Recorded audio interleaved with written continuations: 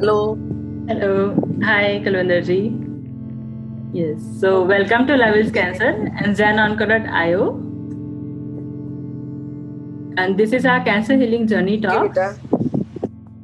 where we invite speakers who have gone Yes, through why not? cancer. Yes. As patient, caregiver, or warrior like you who have fought with this disease and now inspiring other patients and caregivers by sharing their stories. And being on this journey myself, I feel Can we that. speak Hindi English mix? Excuse me. Yes, yes. Can we talk Hindi English mix? Yes. Hindi English mix. Okay. Yes. Yes. Yeah. In whichever language you are comfortable with, Hindi or English. चलो ठीक है. Yes. So, I'm मैं भी comfortable in Hindi, Hindi? Punjabi, anything. Okay, but I don't know Punjabi. I have to learn it from you. Okay.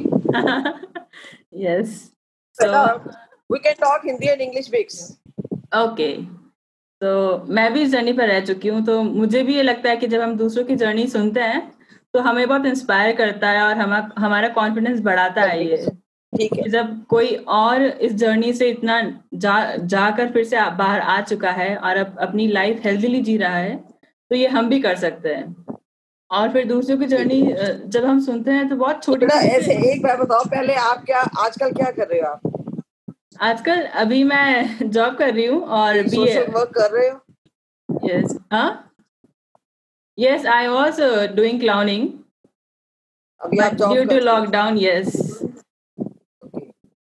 yes so घर पे से online कर रहे हो? yes so welcome here. अपनी स्टोरी शुरू करो. Yes thank you for joining. Thank you. It's an honor to have you with us. Yes you can start. चलो मैं अपना शुरू करती हूँ. हाँ. यस बेटे 96 में या जून में मेरे को हल्का सा ना या ब्रेस्ट पे ग्लैंड फील हुआ इन 96. ओके तो मैंने ऐसे एक लोकल डॉक्टर को दिखाया. उन्होंने बोला जी कुछ भी नहीं है, हम इसको निकाल देते हैं, बात खत्म हो जाएगी. चलो उन्होंने हल्की सी सर्जरी करी, 1 घंटे में मैं घर पे भी आ गई, उसको निकाल दिया. खत्म हो गया. कोई टेंशन नहीं थी, कभी सोचा ही नहीं था कि ये कैंसर वाली ट्यूमर होगा या कुछ भी होगा. फिर 3-4 महीने निकल गए. उसके बाद फिर उसी जगह पे पेन होनी शुरू हो गई. फिर हम उस डॉक्टर के पास गए. उसने बोला जी कुछ भी नहीं है, कई बार ये दोबारा हो जाती है. उसने फिर दोबारा रिमूव कर दी. ओके 2 बार टेस्ट हुई डॉक्टर लाल की बैच पे. अच्छा वहां पे हुई, वहां पे भी नेगेटिव आया, कुछ भी नहीं आया था उसमें. फिर उसके बाद अक्टूबर नवंबर में दोबारा उसमें पेन होनी शुरू हो गई. फिर मैं गंगाराम चली गई. गंगाराम में कोई डॉक्टर थे, अब नाम नहीं याद, इतने साल पुरानी बात हो गई है. उन्होंने पहले तो 1 महीना दवाइयों पे रखा. फिर उसके बाद कहने लगे अभी कुछ नहीं हुआ, हम इसका ना एक टेस्ट करेंगे, FNSC करते हैं. उन्होंने FNSC करा तो उसमें पॉजिटिव आ गया. उसमें पॉजिटिव आ गया तो फिर तो नेचुरली उस समय एकदम हो ही जाता है ये क्या हो गया क्या नहीं हो गया. मेरे एक अंकल थे, वो भी कैंसर पेशेंट थे और उनको बड़ी नॉलेज थी. 96 में कोई अवेयरनेस नहीं होती थी चीजों की. मतलब बहुत गलत डिसीज समझी जाती थी कि ये कैंसर हो गया. चलो मैंने उनको फोन किया, बड़ा रोना पीटना शुरू हो गया. मेरे 3 बच्चे थे. एक बेटी मेरी 10th क्लास में थी, छोटी मेरी बेटा मेरा 8 साल का था. अच्छा उन्होंने हमें सुजेस्ट किया कि चलो किसी डॉक्टर के पास चलते हैं, दिखाते हैं. उन्होंने बोला पहले राजीव गांधी चलते हैं. राजीव गांधी में अभी अगस्त 96 में ये हॉस्पिटल बना था. तो मैं दिसंबर में मेरा डायग्नोज हो गया, नवंबर एंड में. दिसंबर में मैंने राजीव गांधी में गई. वहां पे एक डॉक्टर थे, डॉक्टर वर्मा. वो था पैथोलॉजिस्ट हेड थे. किसी से कोई लिंक निकला, उन्होंने हमें उनके पास भेज दिया. हम उनके पास गए. सबसे पहले उन्होंने बोला मैं FNSC करूंगा दोबारा. उन्होंने FNSC करी, उसमें भी पॉजिटिव आया. फिर उन्होंने बोला जो सबसे पहले अपने टेस्ट हुआ था उसकी रिपोर्ट मंगवाओ. डॉक्टर लाल से हमने स्लाइड निकलवाई, सबसे पहली जो जून में हुई थी. अच्छा जब उन्होंने वो स्लाइड टेस्ट करी उसमें भी पॉजिटिव था. तो हमें रिपोर्ट मिली थी नेगेटिव की. मतलब इस दौरान मेरे 6 महीने खत्म हो गए. फिर हमने उन्होंने सब यही सजेस्ट करा कि अब सबसे ज्यादा यही है कि आपको सर्जरी करानी बहुत जरूरी है। अच्छा। मतलब उस टाइम पे ब्रेस्ट की सर्जरी होना भी एक बहुत बड़ा टास्क होता था। हाँ, 96 की उन्होंने बात है। हमने बोला कि राजीव गांधी से, मैंने बोला कि हम राजीव गांधी से कराते हैं। उन्होंने मना कर दिया कि राजीव गांधी अभी नया नया बना है, कोई डॉक्टर्स अच्छे नहीं है, इसकी कोई रेपो भी ऐसी नहीं है।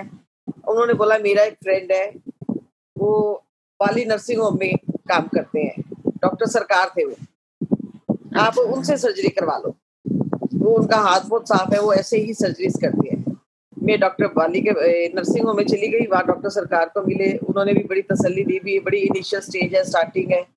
उस समय कोई ग्रेड्स नहीं होते थे, ये नहीं पता होता था ये कौन सा कैंसर है, ये कौन सा नहीं, बस इतना पता है कि छोटा सा ट्यूमर हुआ, उसको हमने निकालना है, वो कैंसर है।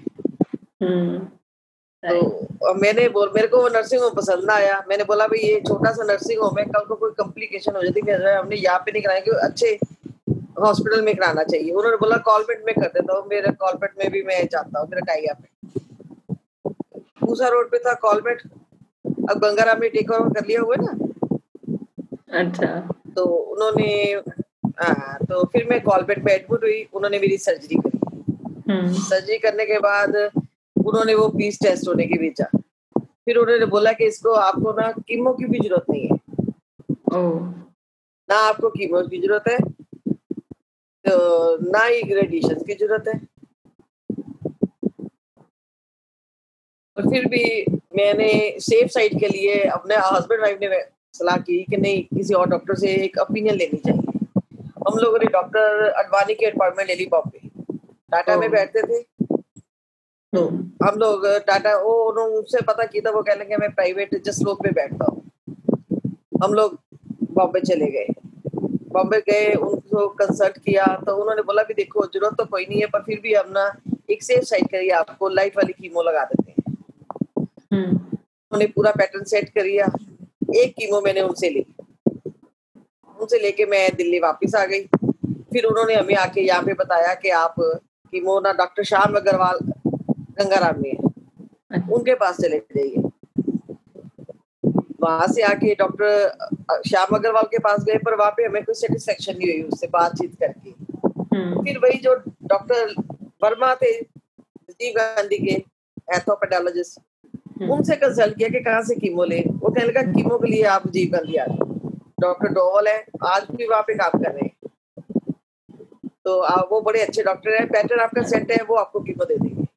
अच्छा, हमने वहां शुरू कर दिया। हाँ बिल्कुल। अच्छा, उसके बाद इतनी प्रॉब्लम्स, ब्रेस्ट रिमूव हो गई थी, कोई ब्रा, कोई प्रोथेसिस, कोई प्रोसीजर ही नहीं था, कहाँ से चीज ले। कॉटन में, रुमाल में एक और रख के ये हमने उसका प्रोथेसिस बनाया। फिर किसी ने गाइड किया कि लाजपत नगर मार्केट में कोई एक टेलर बैठता है, वो बनाते हैं। ढूंढ ढूंढ के उसके पास गए, वहां गए, वो फॉर्म पैड लेके ब्रा के बीच में डाल देता था तो बंद कर देता था, वो बनवाई। फिर इस दौरान मेरी कीमो शुरू हो गई राजीव गांधी में। राजीव गांधी में कीमो के टाइप पे मेरे साथ मेरे को वहाँ पे इंडियन कैंसर सोसाइटी के मेंबर मिले। अच्छा, उन्होंने मेरे को गाइड किया, वो ब्रा भी देते थे, प्रोथेसिस भी देते थे। उन्होंने फिर ऐसे करते करते मेरी उनके साथ दोस्ती हो गई। मिसिस टंडन, मिसिस संतोष हांडा, एक से दो बड़े सीनियर मेंबर थे उनके, अब तो वो भी ओल्ड एज में आ गए। उनसे मैंने लिया, फिर उनसे दोस्ती हो गई। उन्होंने बोला जब तू ठीक हो जाएगी तो तू हमें ज्वाइन कर लेना। मेरी कीमो खत्म हो गई, 6 महीने मैंने रेस्ट किया। मतलब मैंने बहुत सफर किया कीमो में, मेरे को इतनी वॉमिटिंग्स आती थी, हॉस्पिटल में एडमिट होने से पहले मेरी वॉमिटिंग शुरू हो जाती थी, एक हफ्ता मेरे को वॉमिटिंग रहती थी। पर फैमिली का मेरे को पूरा सपोर्ट था, हस्बैंड का पूरा सपोर्ट था। किसी ने एक दिन भी मेरे को ये नहीं कहा कि तुम्हें क्या हो गया। मेरे बच्चों का भी मुझे बड़ा सपोर्ट था, पर अपने आप को फीलिंग तो आती थी ना कि मेरे को क्या हो गया। फिर मैंने 98 में आईसीएस ज्वाइन कर लिया। आईसीएस आप सुना होगा आपने, इंडियन कैंसर सोसाइटी। यस, हाँ। उनको मैंने ज्वाइन कर लिया। तो उनका ये होता था कि आपको अपने वीक में एक दिन आपको अपना देना पड़ेगा, चाहे आप ऑफिस में काम कर लो आके कोई भी सोशल काम करने के लिए। तो मैंने उनसे बोला कि मैं ऑफिस वर्क तो नहीं कर सकती, I am housewife, I have children थी। पर उनको मैंने बताया कि मैं हॉस्पिटल जाया करूंगी। हॉस्पिटल में उनका क्या रोल था, पेशेंट्स को मिलना, उसको मोरल सपोर्ट करना, उनको गाइड करना। ओके। साथ में वो ब्रा प्रोथेसिस भी लोगों को देते थे। अच्छा। उनको मैं हेल्प करती थी। मैं वंस इन ए वीक मैंने वहां जाना शुरू कर दिया। मतलब बड़ा अच्छा लगता था, वहां जाते थे। और साथ में मेरी मेडिसिन चल रही थी नॉल्वाडेक्स, वो 5 साल मैंने खानी थी, डिमॉक्सिफिन जिसको आप बोलते हो। मेरे को उन्होंने नॉल्वाडेक्स सजेस्ट करी थी। फॉलो अप हर महीने होता था। पहले 1 साल में एक महीने का हुआ, फिर 3 महीने का हुआ, फिर 6 मंथ का हुआ। अभी मेरे 4.5 ईयर हुए थे। दिसंबर में 5 साल पूरे होने थे, तो मेरा ईयरली चेकअप हो रहा था। तो मुझे दूसरी ब्रेस्ट में हो गया, रेकुरेंसी हो गई। ओके। टेस्ट में ही आ गया, जो मेरे ईयरली चेकअप हो रहे थे उसमें आ गया। अच्छा। वही डॉक्टर वर्मा से बड़ी जान पहचान थी, हर हफ्ते उनसे जाके मिलती थी मैं राजीव गांधी में, सेटिस्फेक्शन होती थी उनसे बात करके। उन्होंने एफएनएससी करी, उन्होंने बोला जी पॉजिटिव है। फिर वहीं से डॉक्टर दीवान से सर्जरी हुई, सेकंड ब्रेस्ट की। सेकंड ब्रेस्ट की सर्जरी हुई उन्होंने। फिर उससे मैं ब्रेस्ट तो रिमूव नहीं करी, जस्ट कंजर्वेटिव सर्जरी करी, मेरी ग्लैंड निकाल दिया। उसके बाद फिर प्रॉपर पूरी मेरी कीमो हुई, फिर स्ट्रॉन्ग वाली कीमो हुई, पूरे बाल चले गए। तो उसके बाद उन्होंने रेडिएशंस करी, फिर वही पूरा प्रोसीजर चला, मेडिसिन स्टार्ट हो गई। फिर कम से कम मैंने 10-12 साल फिर मेडिसिन खाई। अच्छा। तो कह रहे थे रेकुरेंसी हो गई, आपको अब दवाई कंटिन्यू खानी पड़ेगी। उससे साइड इफेक्ट, लेग्स दर्द, वीकनेस, साइड इफेक्ट तो दर्द होते ही हैं। फिर कम से कम 12 साल खाने के बाद डॉक्टर वैद आजकल मेदांता में होते हैं, पहले राजीव गांधी में होते थे, उनसे भी दोस्ती हो गई थी। हम हर वीक हॉस्पिटल जाते थे। हॉस्पिटल में हमारा क्या वर्क होता है, जाते हैं पहले डॉक्टर्स के पास जाते हैं, वो हमें बताते हैं कौन कौन सा पेशेंट नीडी है, जिसको मोरल सपोर्ट की जरूरत है। फिर अब वो पेशेंट्स को मिलते हैं, उनको पूरी सपोर्ट करते हैं, क्योंकि डॉक्टर्स के पास कोई इतना टाइम नहीं होता। उनको पूरा गाइड करते हैं, कहाँ से ब्रा लेनी है, कहाँ से प्रोथेसिस लेना है, कहाँ से सिलिकॉन लेना है, कीमो के दौरान पहले पानी पीना है, बीच में पीना, मतलब पूरी, मतलब टिल डेट मैं अभी तक राजीव गांधी जा रही हूँ। अब लॉकडाउन में मैंने बंद किया हुआ है जाना, तो मैं अभी तक मैं राजीव गांधी जाती हूँ, आईसीएस के साथ काम करती हूँ। ये मेरी स्टोरी। अच्छा। तो बताओ तुमने कैसे सरवाइव किया था? अच्छा, मुझे 2017 में हुआ था कैंसर, ब्लड कैंसर। तो अच्छा, कीमोथेरेपी हुई, रेडियोथेरेपी हुई, और सर्जरी नहीं हुई थी मेरी कोई। ट्रीटमेंट कहाँ कराया? अहमदाबाद हुआ था मेरा ट्रीटमेंट। अच्छा, अहमदाबाद से हो? नहीं, मैं हूँ राजस्थान से, पर ट्रीटमेंट मेरा वहाँ हुआ था अहमदाबाद। हमारे लिए वो कन्वीनियंट था हॉस्पिटल, वो सही बैठा था, इसलिए वहीं से कराया था हमने। फिर ठीक है। सो तो कौन सा था, कीमो एचएमएल हुई, के रेडियो हुई। आईएलएल? आपका कौन सा था, ALL। A L L? ALL, acute lymphoblastic leukaemia. Yes. तो बस अब ट्रीटमेंट के बाद अब एकदम सही हूँ। ठीक है। हाँ, तो डिम्पल के साथ जुड़े हुए हो आप? डिम्पल के साथ डिम्पल। कर रहे हो? हाँ। ठीक है। डिम्पल को भी मैं मिली थी एक बार, हमारे राजीव गांधी में उन्होंने फैशन शो किया, मैंने उसमें पार्टिसिपेट किया। तो डिम्पल से मिली। उसके बाद आपको एक और स्टोरी बताती हूँ। अभी 5 साल पहले मेरी बिटिया छोटी वाली, उसका बेबी होने वाला था, उसको ब्रेस्ट में एक ग्लैंड हो गया। तो वहां पे डॉक्टर को, वो भी अहमदाबाद में रह रही थी, 5 साल पहले मेरी बिटिया को प्रेगनेंसी में मिल्क ग्लैंड बना। डॉक्टर को दिखाया, उन्होंने बोला जी मिल्क ग्लैंड बन जाते हैं प्रेगनेंसी में। उसका सेकंड बेबी था, तो प्रेगनेंसी चलती गई। जब उसका बेबी हो गया तो तब भी वो ग्लैंड बना ही रहा। डॉक्टर ने बोला बच्चा फीड करेगा, ठीक हो जाएगा। 15-20 दिन का बेटा हुआ तो उसको उसमें हल्की हल्की पेन होनी शुरू हो गई। अच्छा। फिर जाके दिखाना शुरू किया, फिर डॉक्टर को कोई लगा होगा कि सिम्टम्स कोई डिफरेंट है, फिर उन्होंने उसका मेमोग्राफी कराई, MRI हुई, तो उसने उसको फौरन बोल दिया कि आप ना किसी कैंसर हॉस्पिटल में जाके चेकअप कराओ। मेरे पास फोन आया, उसका बेटा 1 महीने का हुआ था, उस दिन पूरा बेटा हुआ था और 1 महीने का था। फिर वो मेरे पास आ गई, यहाँ पे मैं उसको लेके राजीव गांधी चली गई। उसी दिन ही डॉक्टर साहब से हमने लिया हुआ था इसकी, हमने MRI कराई, इसका पेट स्कैन कराया, सब कुछ हुआ। तो इसका डायग्नोज हुआ वही ब्रेस्ट में लंप था। ओ बेटे को फीड करानी बंद हो गई। 40 दिन का बेटा था उसका। तो वो भी बड़ी डिप्रेस हो गई थी जबरदस्त। फिर उसको मैं, जब उसका ट्रीटमेंट शुरू हो गया, यहाँ पे उसको खाली कीमो दी, कीमो से उसका लंप दब गया। और सबसे एक हुआ कि जब उसका पेट स्कैन हुआ था ना, उसके लंग्स के नीचे भी कुछ पैच नजर आए थे। एक इधर पैच नजर आए, एक साइड पे ब्रेस्ट में लंप हुआ, दूसरी लिम्फ नोड्स में, आर्म की दूसरी साइड के लिम्फ नोड में भी उनको कुछ नजर आया। इसकी वजह से डॉक्टर साहब ने बोला कि हम लोग इसकी सर्जरी नहीं कर सकते, कि पता नहीं वो चीज कहाँ से फैल के कहाँ निकली है, इसको हम कीमो से ट्रीट करेंगे। उसको उन्होंने कीमो से ट्रीट किया, लंप खत्म हो गया। अच्छा। बाकी उसके अब ये हर थोड़ी थोड़ी देर में उसका पेट स्कैन हर 6 महीने बाद होता है। जो लोडा पे उसको छोड़ा हुआ है, मतलब उसकी भी इतनी क्रिटिकल पोजीशन है कि कुछ समझ ही नहीं आता क्या करना है। फिर उसको लेके मैं डिम्पल के पास आई। मैंने बोला, डिम्पल तुम इसको थोड़ा सा कन्विंस करो, इसकी काउंसलिंग करोगे। अपनी मेरी काउंसलिंग की और दूसरों की काउंसलिंग में बड़ा फर्क होता है। फिर इसकी काउंसलिंग मैंने डिम्पल से करवाई, डिम्पल के घर इसको लेके गई। या अब चल रहा है बस। अब तो वो भी अब आजकल अंडर ट्रीटमेंट ही है, मेडिसिन के साथ चलती है। 3 महीने के बाद क्या होता है, जलोड़ा खाने से उसके ब्लड काउंट्स जो होते हैं ना सारे, वो सारे कम हो जाते हैं। फिर गैप देना पड़ता है, 15 दिन दवाई छोड़नी पड़ती है, फिर दवाई शुरू करनी पड़ती है। बस उसका ऐसे ही चल रहा है। अच्छा। अगर आप कहोगे तो मैं आपको उससे भी कांटेक्ट करा दूंगी। वो भी बिल्कुल सेम केस है, डिम्पल वाला, ट्रिपल नेगेटिव था। मतलब बिल्कुल जैसे डिम्पल का केस है ना, उसका भी वही है। मेरे को ध्यान नहीं आ रहा पूरा, मेरे को कुछ याद नहीं रहता। मैं भी तो 60 की हो गई हूँ।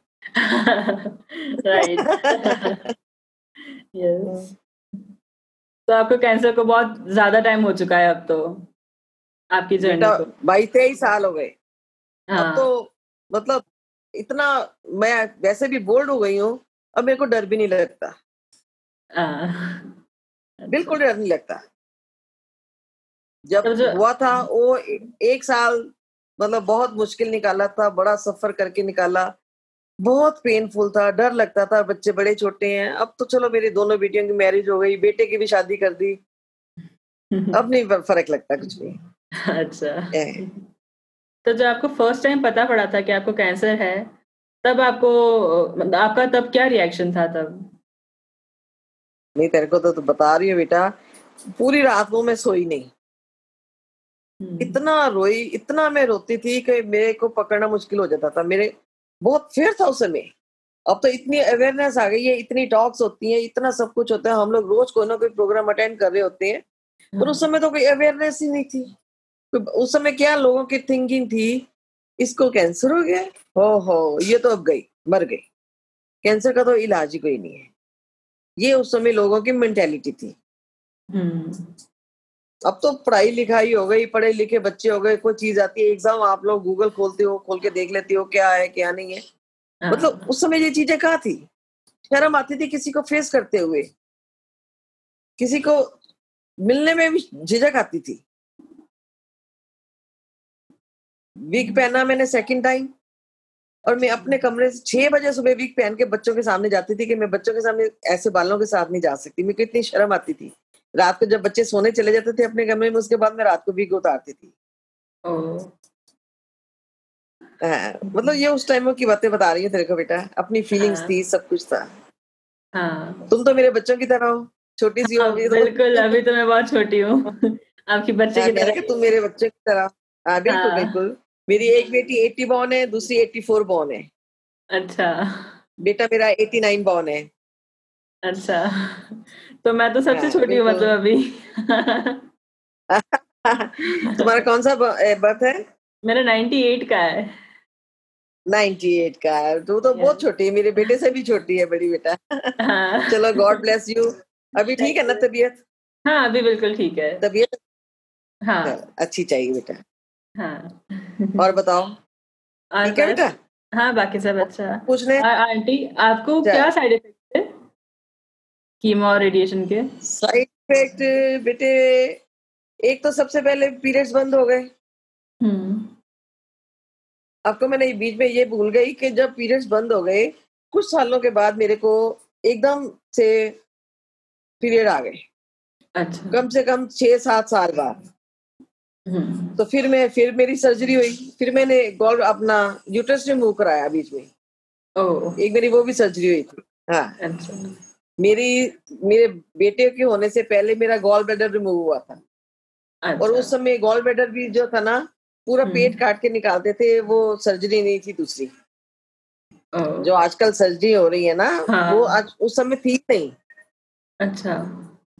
हाँ, मतलब मैं तो अभी भी अपने हस्बैंड को बोलती हूँ, मैं जो अपने आप को बोलती हूँ ना, V very very important person, VVIP. VVIP yes. मैं बोलती हूँ, मेरी बात सुनो, मैं हाँ। अपने हस्बैंड को क्या बोलती हूँ, जब तेरे ऊपर जाना है ना, तो गॉड ने क्या बोलना है, तेरे तो शरीर में कुछ है नहीं है, सब कुछ नीचे ही छोड़ा ही है, वापस जा। इतनी सर्जरी हो गई बेटा, इतना कुछ देख लिया, गॉल ब्लैडर मेरा रिमूव है, ब्रेस्ट मेरी रिमूव है, यूट्रस मेरे पास नहीं है, ओवरीज मेरे पास नहीं है। ओह। बस लाइफ चल रही है बड़ी। तो भी आप हर चीज को तुम बहुत मेडिसिन ले रहे पॉजिटिव। हो? नहीं अभी मेरी मेडिसिन बंद है, सब बी हो गया पॉजिटिव। ट्रीटमेंट। अच्छा, मैं कहा बी पॉजिटिव, सबको यही कहो, चेयर अप, बस खुश यस। रहो, इस बीमारी में कुछ भी नहीं है। पेशेंट से बात जाते हैं ना, उनको भी यही, सबसे पहले यही बोलते हैं कि जितना आप खुश रहोगे ना, उतनी जल्दी आपकी बीमारी भागेगी। पॉजिटिव थिंकिंग लाओगे, पॉजिटिव सेल्स बॉडी में बनेंगे। हाँ सही। ठीक है ना? यस। बिल्कुल। हाँ, देखो होना तो वही है जो होना है, तो क्यों ना अपना हंस के अपना हम इसको लें, हाँ खुश होके बिल्कुल। एक्सेप्ट करें। हाँ ठीक है ना? रो के हाँ। भी टाइम वैसे ही पास करना है, खुश होके भी वैसे ही करना है, तो क्यों ना हम खुश रहें। यस। तो आपने कोई और ट्रीटमेंट अप्लाई किया था, ऑल्टरनेटिव ट्रीटमेंट, आयुर्वेदिक या होम्योपैथिक, कुछ भी ट्राई किया था वो कुछ? अब मैं गई थी, मैं बेटा गई थी जयपुर में, कोई कहते थे आयुर्वेदिक है, तो अच्छा। मैं वहां पे भी गई थी, मैंने 2-3 महीने उनकी दवाई खाई, पर उस दवाई के साथ ना बहुत सारी चीजों के परहेज थे, छोड़नी पड़ती थी, फिर मैंने छोड़ दिया, मैंने और अच्छा। कोई दवाई नहीं खाई। अच्छा। बिल्कुल। तो आपके लिए आपने आपका किया कोई सब। ट्रीटमेंट? नहीं मैंने सिर्फ कन्वेंशनल ट्रीटमेंट लिया था, और ये खत्म होने के बाद घर पे जैसे तुलसी लेना स्टार्ट कर दिया और गिलोय वगैरह लेना स्टार्ट कर दिया। ठीक है, चलो ये ले रहे हैं। अभी ले रहे हो? हाँ अभी हाँ, कंटिन्यूस लेती व्हीट हूँ। ग्रास का पानी पिया करो, हाँ व्हीट वीट ग्रास ग्रास का पिया करो। पिया था मैंने, उसके बाद मुझे स्वाइन फ्लू हो गया था, हाँ, पिया। तो मैंने वापस छोड़ दिया था वो, और अच्छा अब अच्छा, हमें स्टार्ट करना है। ठीक है यस। ठीक है। मैंने भी लिया था व्हीट ग्रास, में भी लिया था। ओह। हाँ, तो स्टार्टिंग में लिया था, अब तो मैं कुछ भी नहीं लेती। अच्छा, तो कोई स्पेशल डाइट चेंजेस आपने किए थे आपके ट्रीटमेंट के टाइम? बेटा उस समय कोई अवेयरनेस नहीं थी, मैंने पूरी कीमो के दौरान फ्रूट खाए। आजकल कहते हैं कच्चा फ्रूट नहीं खाना है, डेली मेरे हाँ। मम्मी मेरे को फ्रेश जूस निकाल के देती थी, मैं फ्रेश जूस पीती थी। जिस ओह। दिन सुबह मेरी कीमो होनी होती थी, एक हाँ। दिन पहले मैं अपने रात को हस्बैंड को बोलती थी, आज रात को मेरे को बाहर का खाना खिला दो, फिर मैंने 20-15 एक हफ्ता में तो उल्टियां करनी है, मैं कुछ खा नहीं सकूंगी, मैं रात को डिनर करने बाहर जाती थी। ओह। अब हम कीमो होती है, लोगों को गाइड करते हैं, घर का खाना खाओ, बाहर की चीजें ना खाओ, मिर्ची वाली चीजें ना खाओ, कच्ची चीजें नहीं हाँ खानी, लिक्विड फूड हाँ। लो। हमें गाइड करने वाला ही कोई नहीं था। राइट। हर कीमो से पहले फर्स्ट टाइम रात को बाहर से डिनर करके आते थे, कि हम लोग बाहर खाने के बड़े शौकीन थे, मेरे हस्बैंड और मैं दोनों, हम लोग बाहर अच्छा। डिनर करने जाते थे।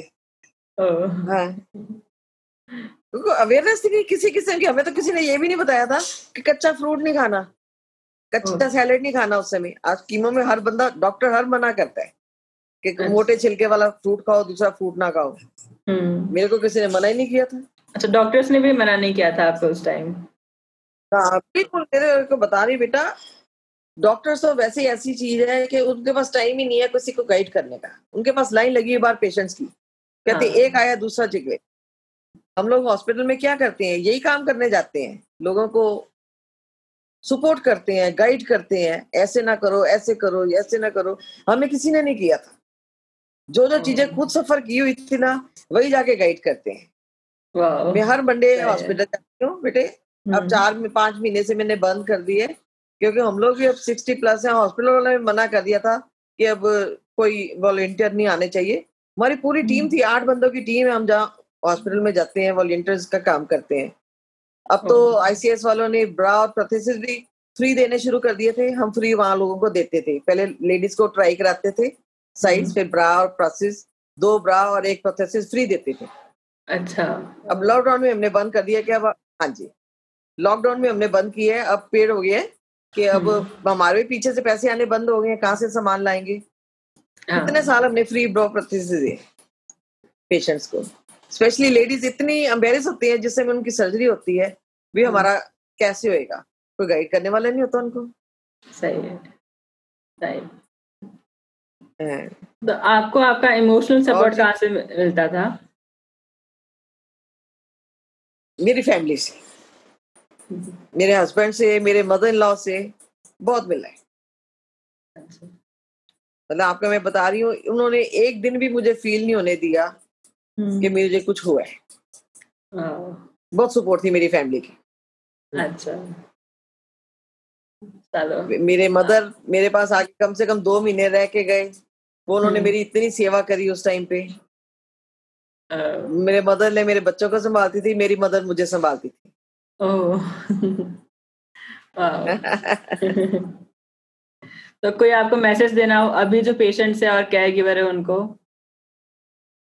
बस बेटा मैं तो यही कहूंगी कि जिसको भी ये तकलीफ आती है, अगर आई है, वैसे तो आनी नहीं चाहिए किसी को, अगर आई है तो उसको एक्सेप्ट करो, खुश रहो। जितना खुश रहोगे उतनी जल्दी ठीक होगे। एक्सेप्ट करना बहुत बड़ी बात है। हाँ, हर कोई एक्सेप्ट नहीं कर सकता इस चीज को, बस एक्सेप्ट करना बहुत जरूरी है। हाँ। एक एग्जांपल, जब से लेडीज होती है ना, हॉस्पिटल में जाती हैं, जब उनको मिलती है ना, सबसे पहले वो रोना शुरू कर देती हैं। फिर हम उनको एग्जांपल क्या देती हैं, आप भी, आपके भी ये चीज काम आएगी बेटा, अगर आपको किसी को सपोर्ट कर रहे हो। ऐसे होते हैं जो एक घर होता है, 4 दीवारों से बनता है। इसी तरह जैसे ये फैमिली है, ये हस्बैंड और वाइफ दोनों से बनती है। अगर एक नींव है ना, जो हस्बैंड, जो लेडी है वो घर की नींव है, जो बेस होती है, घर की बेस है। अगर बेस हिलनी शुरू हो जाए तो ऊपर तो अपना लड़खड़ाना शुरू हो जाएगा ना घर। लेडीज को ऐसे समझाते हैं कि तुम लोग घर की नींव हो, तुमने अपने आप को लड़खड़ाना नहीं है। अगर आज तुम्हारा दिल किया, तुमने रो लिया, ठीक है, हस्बैंड के सामने भी रो लिया, हस्बैंड की पोजीशन देखो, वो किसके आगे जाके रोएगा? आदमी नहीं रो सकते। अगर उसकी वाइफ को कुछ हो गया है तो वो वाइफ को हौसला देगा, उसके सामने रोएगा नहीं कभी। उसको सपोर्ट कौन करेगा? वाइफ करेगी ना। ठीक है ना। तो इसलिए जो भी लेडी, जो भी लेडी सफर करती है, उसको अपने आप को इतना स्ट्रॉन्ग करना चाहिए कि अपनी फैमिली के सामने हर समय हंसे, बच्चों के सामने, हस्बैंड के सामने, कि उनको वो डिग्रेड ना हो किसी तरह। Correct, yes. बहुत अच्छा लगा आपसे बात करके। बहुत पॉजिटिव वाइब्स आई। थैंक यू बेटा। चलो। चलो, कभी भी दिल करे बात कर सकते हैं फोन पे बेटा। हाँ बिल्कुल। Okay, thank you. बहुत अच्छा लगा तुमसे मिलकर। बाय बेटा। Bye, take care. बाय बेटा, थैंक यू।